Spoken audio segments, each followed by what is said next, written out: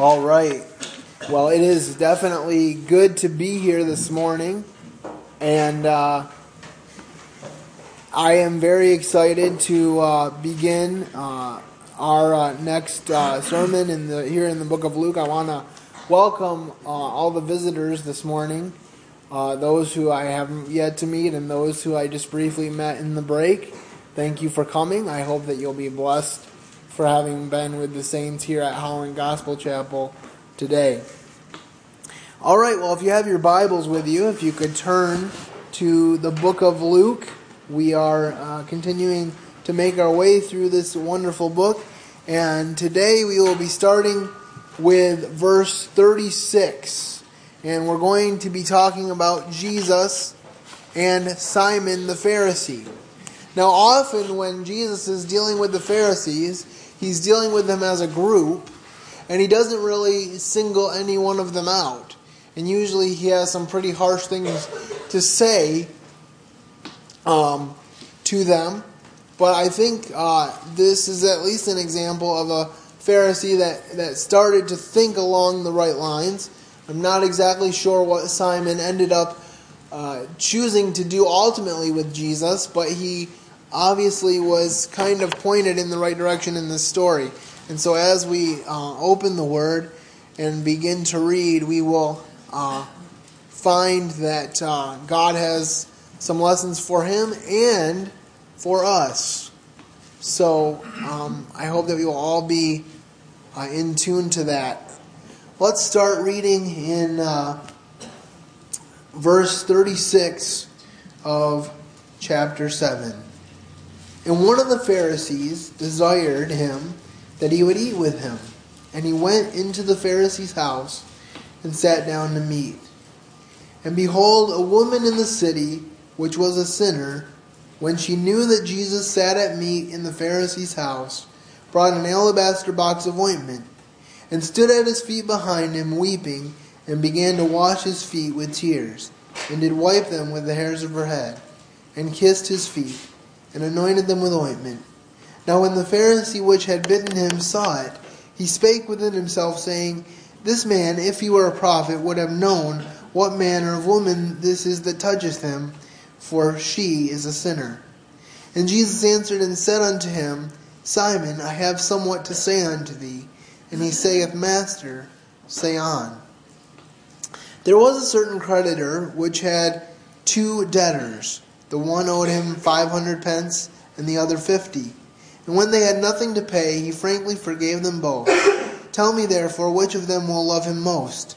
Simon answered and said, I suppose that he, to whom he forgave most. And he said unto him, Thou hast rightly judged. And he turned to the woman and said unto Simon, Seest thou this woman? I entered thine house. Thou gavest me no water for my feet, but she washed my feet with her tears, and wiped them with the hairs of her head. Thou gavest me no kiss, but this woman, since the time I came in, hath not ceased to kiss my feet.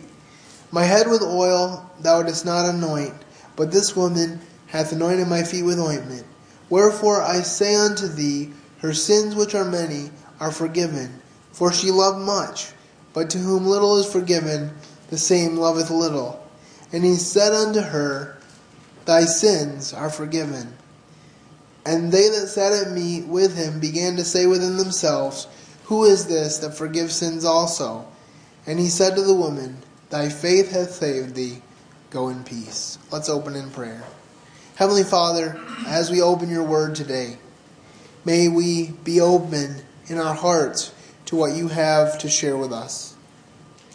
May you, in your Spirit, be real to us today, and may you encapsulate everything that is said and make it clear so that we can not only hear it, but be doers of the word as well. We pray this in Jesus' name. Amen.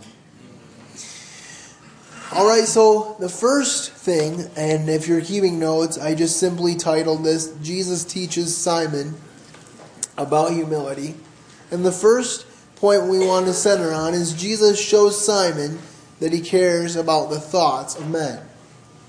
Now, I find it interesting, a couple of things here in the beginning. First of all, Simon the Pharisee invites Jesus to eat with him. Most of the time, the Pharisees are ridiculing Jesus for spending time with sinners. And so they don't want anything to do with Jesus. As a matter of fact, they want to discredit Jesus as much as they can. And they want to keep their distance. But Simon invites Jesus for a meal. And the second thing I notice here is that a sinner, a lady of ill reputation, comes in while Jesus is sitting down at the table and starts to wash his feet. Now, I don't know why this lady, how this lady got into Simon's house, or how she felt the liberty to do that. But I also think that Simon kind of had an idea of how Jesus would react to her, and so even though he doesn't want to say anything, his thoughts are this: that if he knew what type of person she was, he would not allow this because she's a sinner. And that's actually one of his first mistakes. And why is that? Because we are all sinners. None of us are better than the other. And so as Simon's sitting here, he has these thoughts that this woman is a sinner. And he's watching her weep and wash Jesus' feet. And he has that thought. And I think about how much the thoughts of our hearts and the thoughts and intents of our hearts are important to God. They are.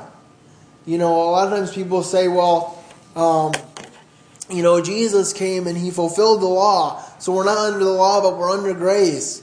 So we don't have to worry about following the law. And there is a certain truth to that. We don't. We're under grace. But there's also a certain truth to which grace is a higher calling. Because Jesus said in the Sermon on the Mount, you've heard it said by men of old, do not commit adultery, but I say unto you that if you look unto a woman with lust in your heart, you commit adultery.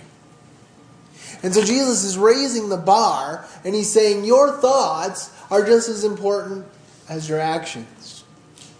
As a matter of fact, in 1 John, he says that if you have hatred in your heart toward your brother, then you're guilty of murder. And he says, if you can't love your brother whom you've seen, how can you love God whom you have not seen? So Jesus was all about raising the bar. Yes, it's a bar that we can't reach on our own.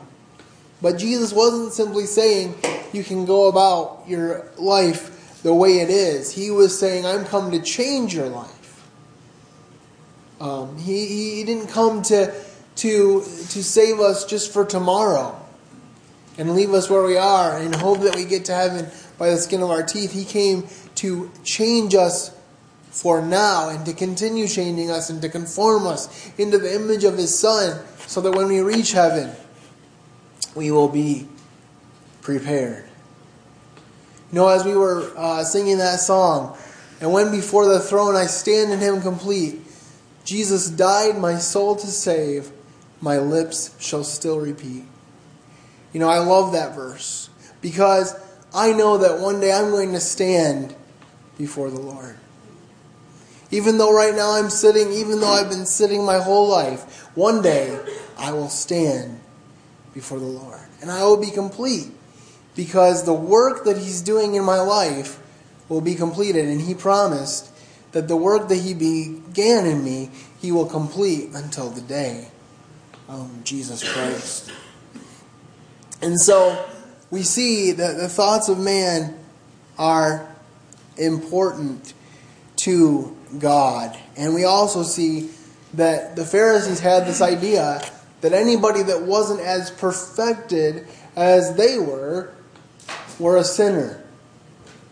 But what was it that Jesus said? He said, I'm come not to call the righteous, but sinners to repentance. You see, if you think that you're righteous, if you think that you're good enough, there's no way that you can get help. It's only when you know that you're not good enough that you can receive help from the Lord and that He can make a difference in your life.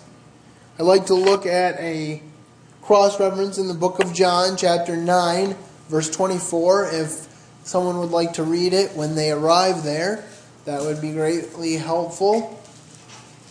John chapter 9, verse 24.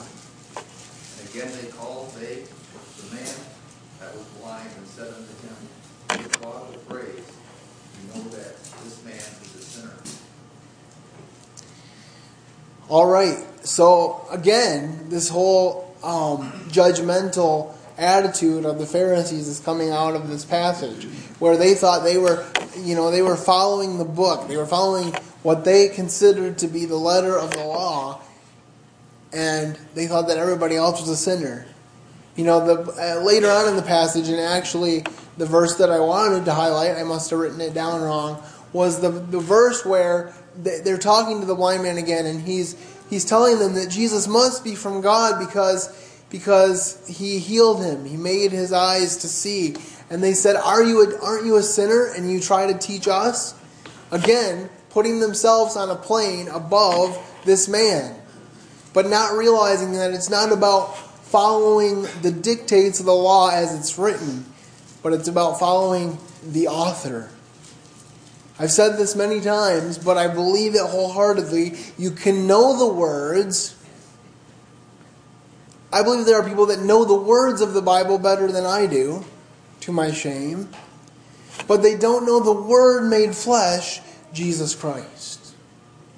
And until you know the Word made flesh, Jesus Christ, these words on the page, these words that I'm expounding to you, will mean nothing. Because a lot of people respect this as literature. But Peter said, we follow not against cunningly devised fables. The things that we're telling you, we experienced, and we testify of the things that we know. And it's true. Therefore, if the Bible says it happened, it's true. If the Bible says it's going to happen, it's also true. And we need to be aware of that. I want to just share this little illustration, kind of reminding us how the importance of thoughts and where they lead. This is by a man named Frank Outlaw. I'm not real sure who he is, but it really spoke to me when I found it this week. It said, watch your thoughts. They become words. Watch your words. They become actions. Watch your actions. They become habits. Watch your habits. They become character. And watch your character. It becomes your destiny. Now, I don't really think about destiny in the way the world does, but I think there's a lot of truth in this quote. Whereas we build thoughts onto words, and words onto actions, and actions to habits, and habits to character, we find ourselves either in a position to surrender to God, or in a position where we will not surrender to God.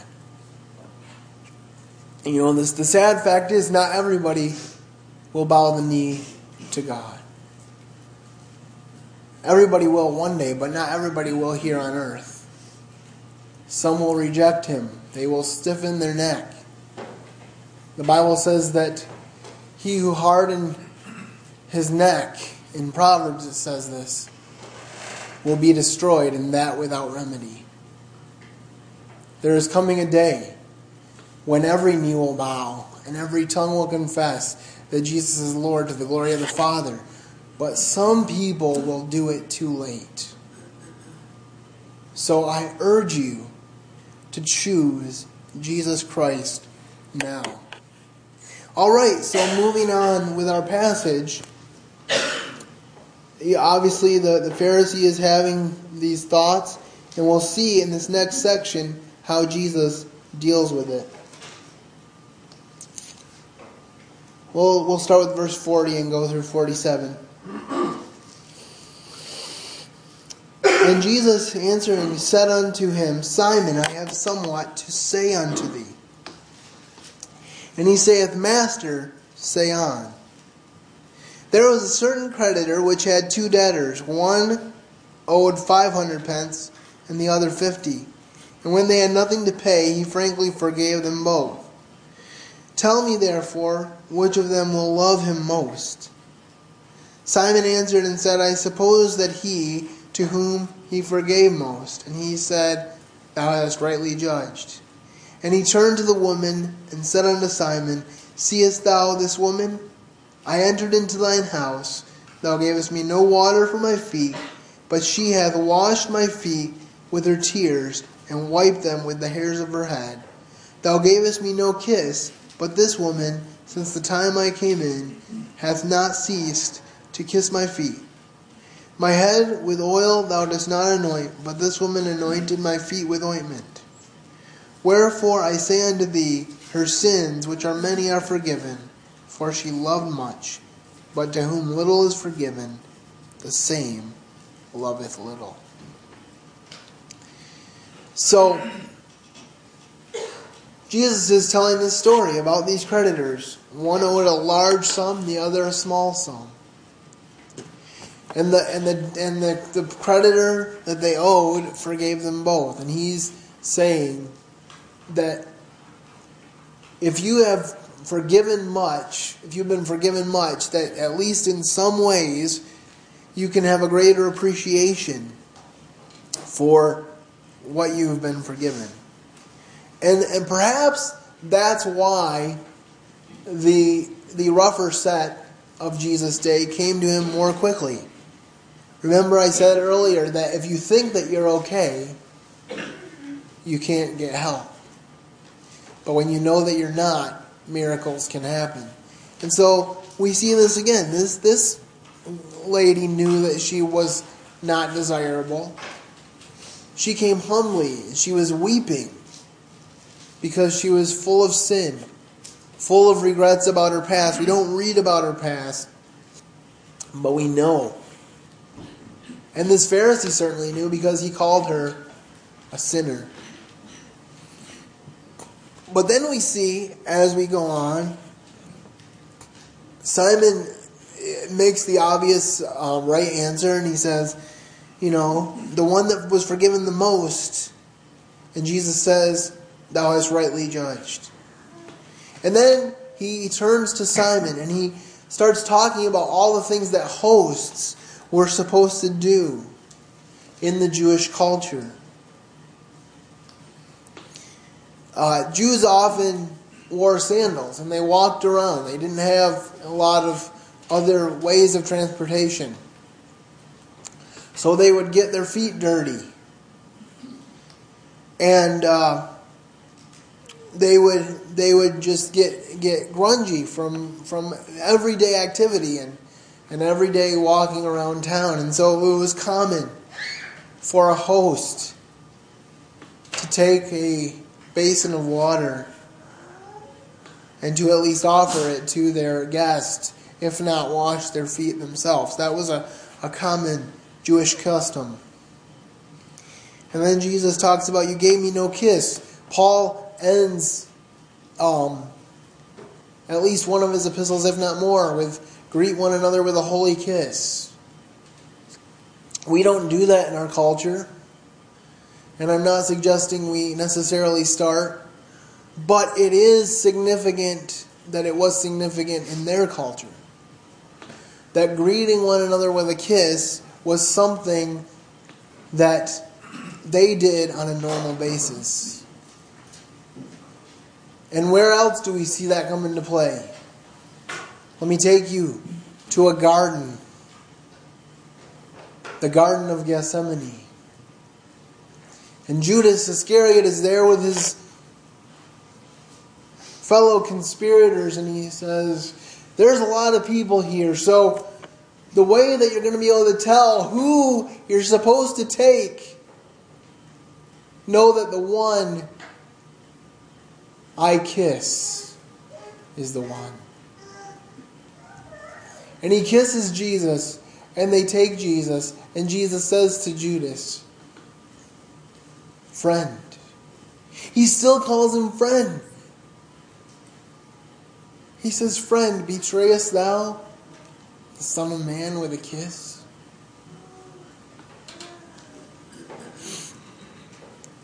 And, of course, we know that Jesus allowed himself to be bound and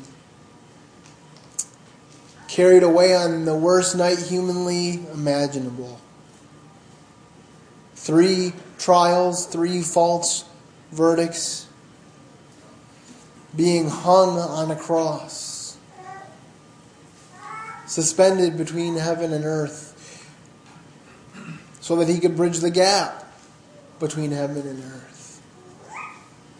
And when Jesus was hanging there on that cross, he said, "Father, forgive them, for they do not know what they are doing." And right before he went to the cross, he prayed even for us, because he prayed for those who would believe because of the words of the apostles. But Jesus continues here, and he says, "My head with oil didst thou not anoint, but this woman hath anointed my feet with ointment. Wherefore I say unto thee, her sins, which are many, are forgiven. For she loved much, but to whom little is forgiven, the same loveth little. And he said unto her, Thy sins are forgiven." Now I want to make a quick clarification here. Most of us know this, but it wasn't the works that this woman did that saved her. But remember when Jesus read the Pharisees' thoughts and heard him say in his thoughts that this woman was a sinner? Why is Jesus interacting with her? Why doesn't he send her away? He, no doubt, could also read the thoughts of the woman and sense her humble repentance, and that her weeping was tears of repentance. Which brings me back to the night Jesus died. Because we see 2 men there. 2 men who make very similar decisions. We see Judas Iscariot on one side, who we've already talked about. And we see Peter, the apostle, on the other. And Peter was a brash man. He was always having moments in which we would say in our culture, open mouth, insert foot. He was always saying things that he would later regret. And he said at the Last Supper, he said, "Lord, I'm ready to even go and die with you if necessary. If everybody falls away and denies you, I will not." And I believe he believed it. But Jesus said, "Peter, before the cock crows 3 times, you will deny that you ever knew me."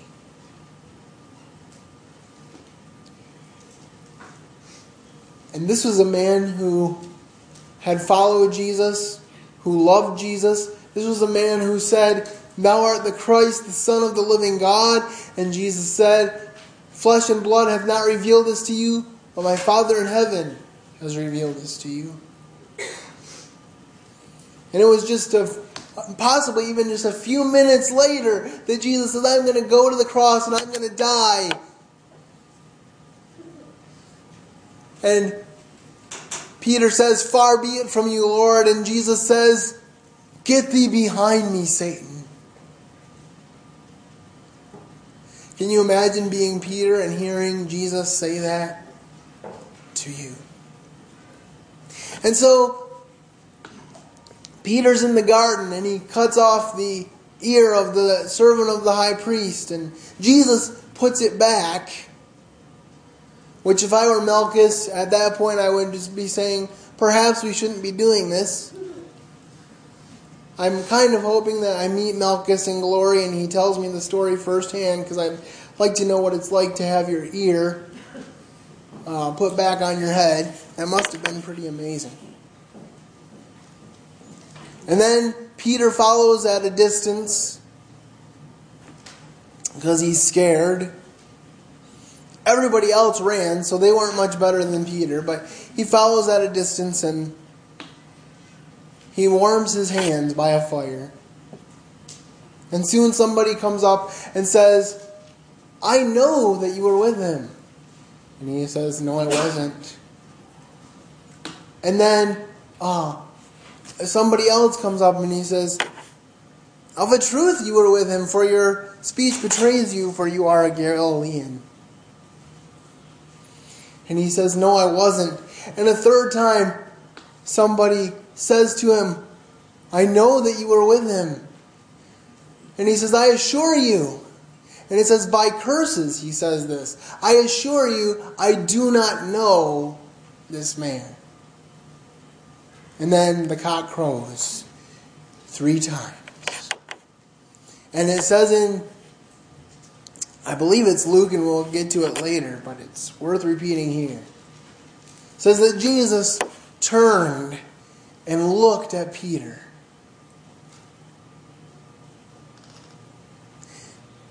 Can you imagine?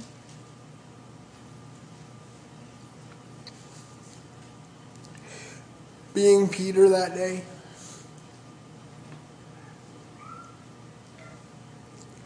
Seeing this man who had given you so much, and seeing this man who you'd seen given other people so much, and you deny him and he looks straight at you. And all Peter could do was run away and cry and weep bitterly. But we know that Peter's tears were tears of repentance. He must have repented over and over in the next 3 days. We know that God heard his cry, for when Jesus rose again, he says, go tell the disciples and Peter that I'm going before you into Galilee. Tell them that I'm alive, but especially tell Peter. Why? Because Jesus was saying, I'm not done with Peter. And the Peter that we see in the end of the book of John, who was so concerned about what would happen to John, and Jesus said, don't be concerned about him, just be concerned about yourself. That man, in Acts chapter 2 and 3 and 4,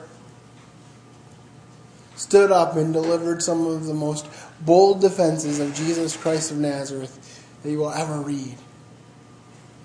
Why? Because he was changed by the Holy Spirit. Because he was humble before God. Because he learned lessons. And so as we look at this, Jesus is saying to Simon, you may say that you love me. You may say that you're following all of my commands. But this young lady is showing me that she loves me. I have a question for you. Are you showing God that you love him? It's easy to say that we love him. It's easy for me to say that I love him. But am I showing him by my life that I love him?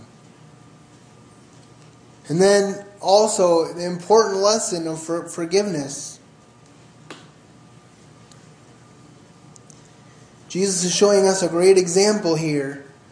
Because he doesn't look at this woman and say, well, you should clean up everything about your past.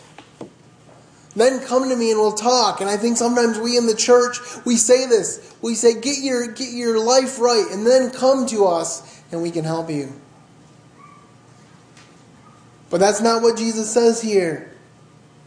He says, thy sins are forgiven. And in that moment, that woman passed from death to life. It wasn't about the past. One of my favorite things about the Bible is that God does not judge us on what we have been, but he judges us on what we have the potential to be if we trust him with our eternal salvation. And we need to show the same forgiveness to others because we are no better. Can we look at 1 John 1, 8-10 by way of cross-reference? 1 John 1, 8-10. Whoever gets there first, if you could read it for us, we would appreciate it. If we say we have no sin, we deceive ourselves, and the truth is not in us. If we confess our sins, He is faithful and just to forgive us our sins and to cleanse us from all unrighteousness. If we say we have not sinned, we make Him a liar, and His word is not in us. I think that passage pretty much speaks for itself. But I especially want to focus on that last verse of that section. If we say we have no sin, we make God a liar. Because God tells us all have sinned and come short of the glory of God. There is none that doeth good. There is none that seeks after God. That's what God says. And I just have this short story about the importance of forgiveness. It's from the Civil War. It says in his book Lee, the Last Years, Charles Bracklin Flood reports that after the Civil War, Robert E. Lee visited a Kentucky lady who took him to the remains of a grand old tree in front of her house. There she bitterly cried that its limbs and trunk had been destroyed by Federal artillery fire. She looked to Lee for a word condemning the North, or at least sympathizing with her loss. After a brief silence, Lee said, "Cut it down, my dear madam, and forget it. It is better to forgive the injustices of the past than to allow them to remain and let bitterness take root and poison the rest of our lives." There's a certain element to which we can't forgive somebody unless they ask for it. But unless we adapt an attitude of forgiveness and forgive them before they ask, at least as much as we are able, we will be prisoners to our own bitterness. Choosing unforgiveness is like drinking poison and hoping somebody else will die. And when we think of what we have been forgiven by the Almighty God of the universe, not just by an imperfect person, but the Almighty God of the universe, how dare we decide not to forgive one another?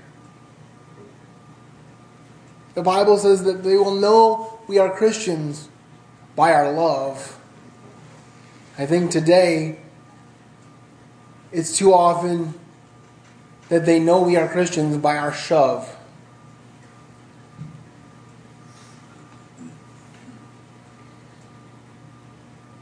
May we, under the conviction and the influence of the Spirit of God,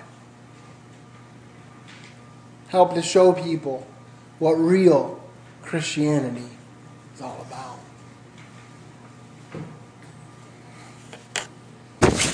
The third point, Jesus honors a sinner's humility. Jesus will always honor your humility. Doesn't matter what you've done. Doesn't matter what your past is. Doesn't matter what the date of your birth to November 8th, 2014 has been about. All that matters is November 9th on. Paul said, "Forgetting those things which are behind, I press on to the high calling of God in Christ Jesus." I urge you to do the same. Luke 7:48-50. And he said unto her, "Thy sins are forgiven." And they that sat at meat with him began to say within themselves, "Who is this that forgiveth sins also?" And he said to the woman, "Thy faith hath saved thee. Go in peace." Now, I'm not going to begin to believe that it's always the same group of Pharisees together, but I do kind of find it slightly comical that they would always ask this question, never wanting really to hear the answer. There's a passage, and I forget what the reference is. I wish I remembered. But it says something about always learning, but never coming to a knowledge of the truth. There's a lot of smart people in the world today, PhDs, people with 4 or 5 times the mental brain capacity that I will ever have. But they still choose to reject God. They learn a lot of stuff, but they don't have the wisdom that is found in the fear of the Lord. If you want to know who Jesus is, He will reveal Himself to you. But if you don't, He's not going to waste His time. There's at least one passage where it says that Jesus went into a town and He didn't do any miracles there because they didn't believe in Him. And He says that He knew the hearts of man, and nobody had to tell Him what was in the heart of man because He knew all of them.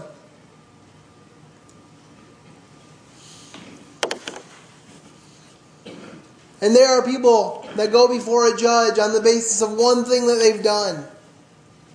And it can alter their life forever and change it in a bad way. But Jesus, the author of life, He knows everything you've ever done. And yet He still chooses to forgive you. He never, think about this, He never forgets His promises to us. But the one that never forgets His promises to us chooses to forget our sin. For He says, as far as the east is from the west, so far have I removed your transgressions from you. So my question to you is this. Are you going to be like the Pharisees who constantly say, that man, or that woman, or that little kid, he's a sinner? Or are you going to start with yourself and say, Lord, be merciful to me, a sinner?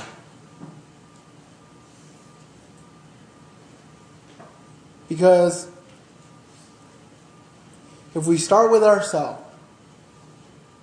and we get ourselves right with God, then we will see other people as sinners as well, but we won't see them in a way that condemns them and makes them worse than us. We will see them as fellow travelers for whom we want to see them get on the right path. We should have a humble attitude about ourselves. Hudson Taylor was scheduled to speak at a large Presbyterian church in Melbourne, Australia. The moderator of the service introduced the ministry in eloquent and glowing terms. He told the large congregation all that Taylor had accomplished in China, and then presented him as our illustrious guest. Taylor stood quietly for a moment and then opened his message by saying, Dear friends, I am the little servant of an illustrious master.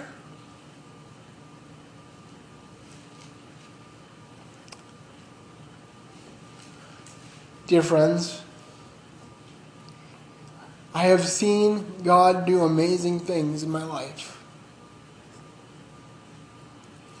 And I believe that He will continue to do so. But as He does, may I echo the words of Hudson Taylor when he says, Dear friends, I am the little servant of an illustrious master.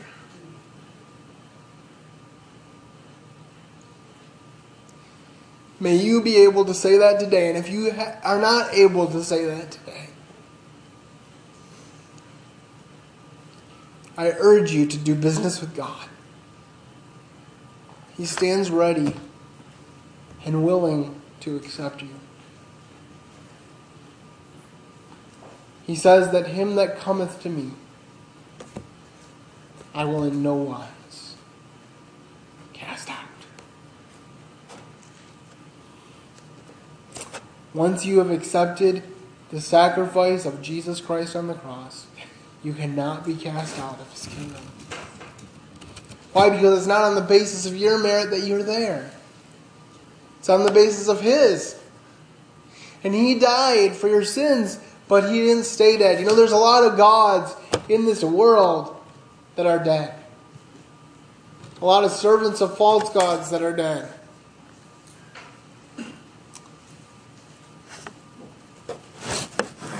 But the God of this book, Jesus Christ,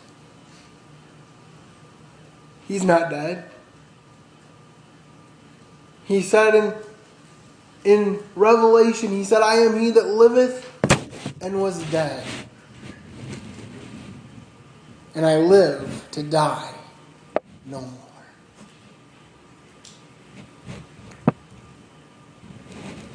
Because he lives, so shall I. I pray that you can say the same thing. Let's close in prayer. Heavenly Father, what a wonderful privilege it has been to be under the sound of your word. Lord, thank you for examples from history like that of Hudson Taylor. May we learn from these lessons. May we learn from the stories that you have placed in this book. Thank you for Luke's attention to detail in penning his gospel. Lord, the words of it are so blessed to me because I know you. Because I don't just know the words, I know the author of the words. And I thank you for that.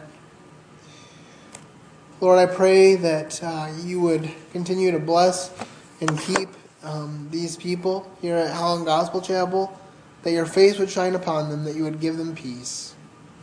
They would go forth into the world this week and carry your light into whatever small corner we are in. And that we would shine brighter as the days grow darker. We pray this in Jesus' name. In the name of the risen Christ. Amen.